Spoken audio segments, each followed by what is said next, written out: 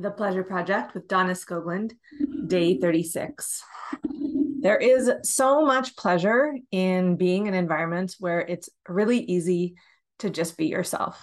I hung out with my best friend today, and she is just one of those people where I can just be exactly who I am and the fullest expression of that.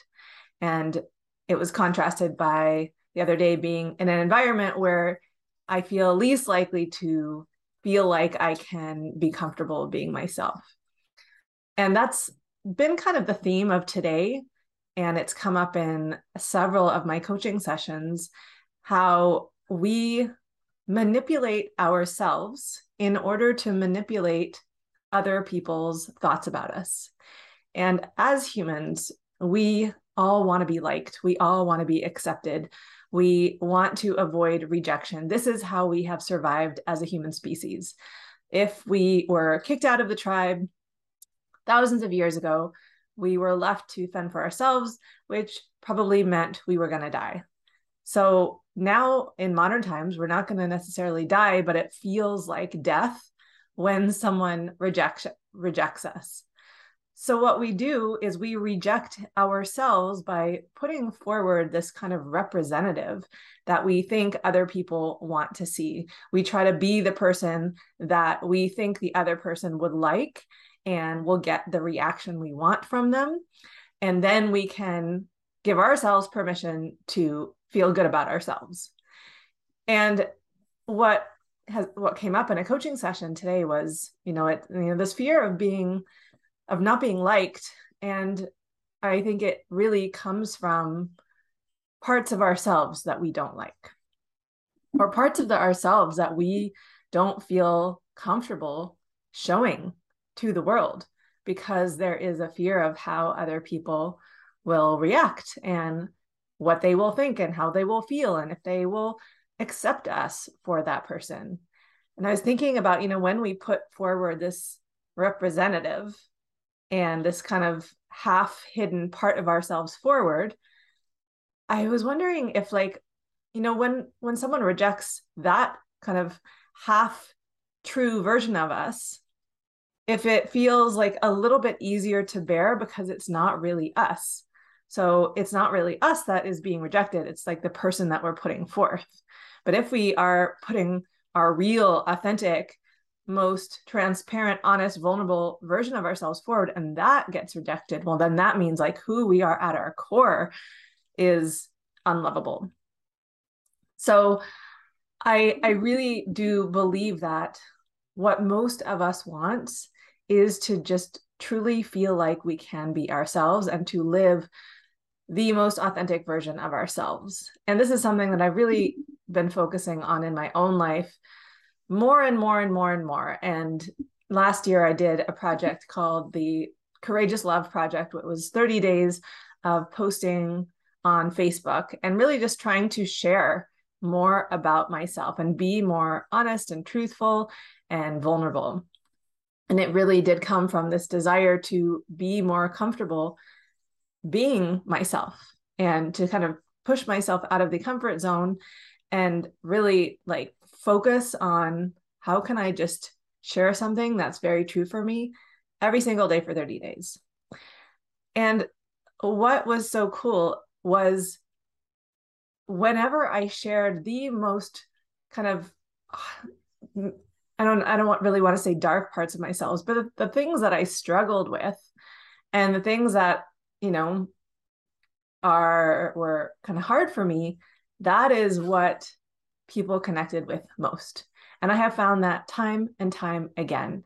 And when we are kind of manipulating ourselves and trying to form ourselves into this version of ourselves that we think other people want to see, first of all, it's not fun. It is not pleasurable. It takes a lot of effort because we're trying to manage other people's feelings and thoughts about us. We're trying to contort ourselves into that person. We're in our heads and we're not even being fully present in the situation. And it just overall sucks. But it's so hard not to, especially when we are in those environments where we don't fully feel comfortable or safe being ourselves, because maybe the person is different than us. Or maybe it's because we are really wanting something in the relationship. And so we're kind of trying to get what we want in the relationship, but it doesn't work, because I think at the end of the day, and this is kind of a thought that can help all of us be more ourselves, is that we want to be with people who love us for who we are. I want to be with people that like me, with my faults, with my desirable qualities, all of me. And I know that I'm 50-50. I have 50% great qualities and I have 50% not so great qualities, and to be fully accepted for the whole of me. And I want someone who truly loves me for and is willing to accept all of it. And I don't want someone who's willing to, who is only going to like kind of the version of me that I put forward, because I have to be that person all the time. And I can't just relax, because it is so much more easeful and effortless when we can just not try to be anything different. So, and I was telling one of my clients this, that like, why not just be fully you? What would that look like? Radical honesty, radical transparency, being so vulnerable, because then you will know quicker whether they do accept you or not. And then if they don't, you can move on. And I think sometimes we hesitate so much because the rejection will be painful, if that in fact is going to be what happens. It might not happen, but we avoid the rejection. So we reject ourselves ahead of time. We reject who we are ahead of time. And we don't even give the other person the opportunity to find out who we really are and love that person or not. So I think it's an ongoing and lifelong process to build up our capacity to be more and more ourselves in any situation, in any environment, with any person, and to, especially when it feels challenging and vulnerable, to do it. When we feel like we might be rejected or we might not be liked or accepted, and to be willing to do that anyway.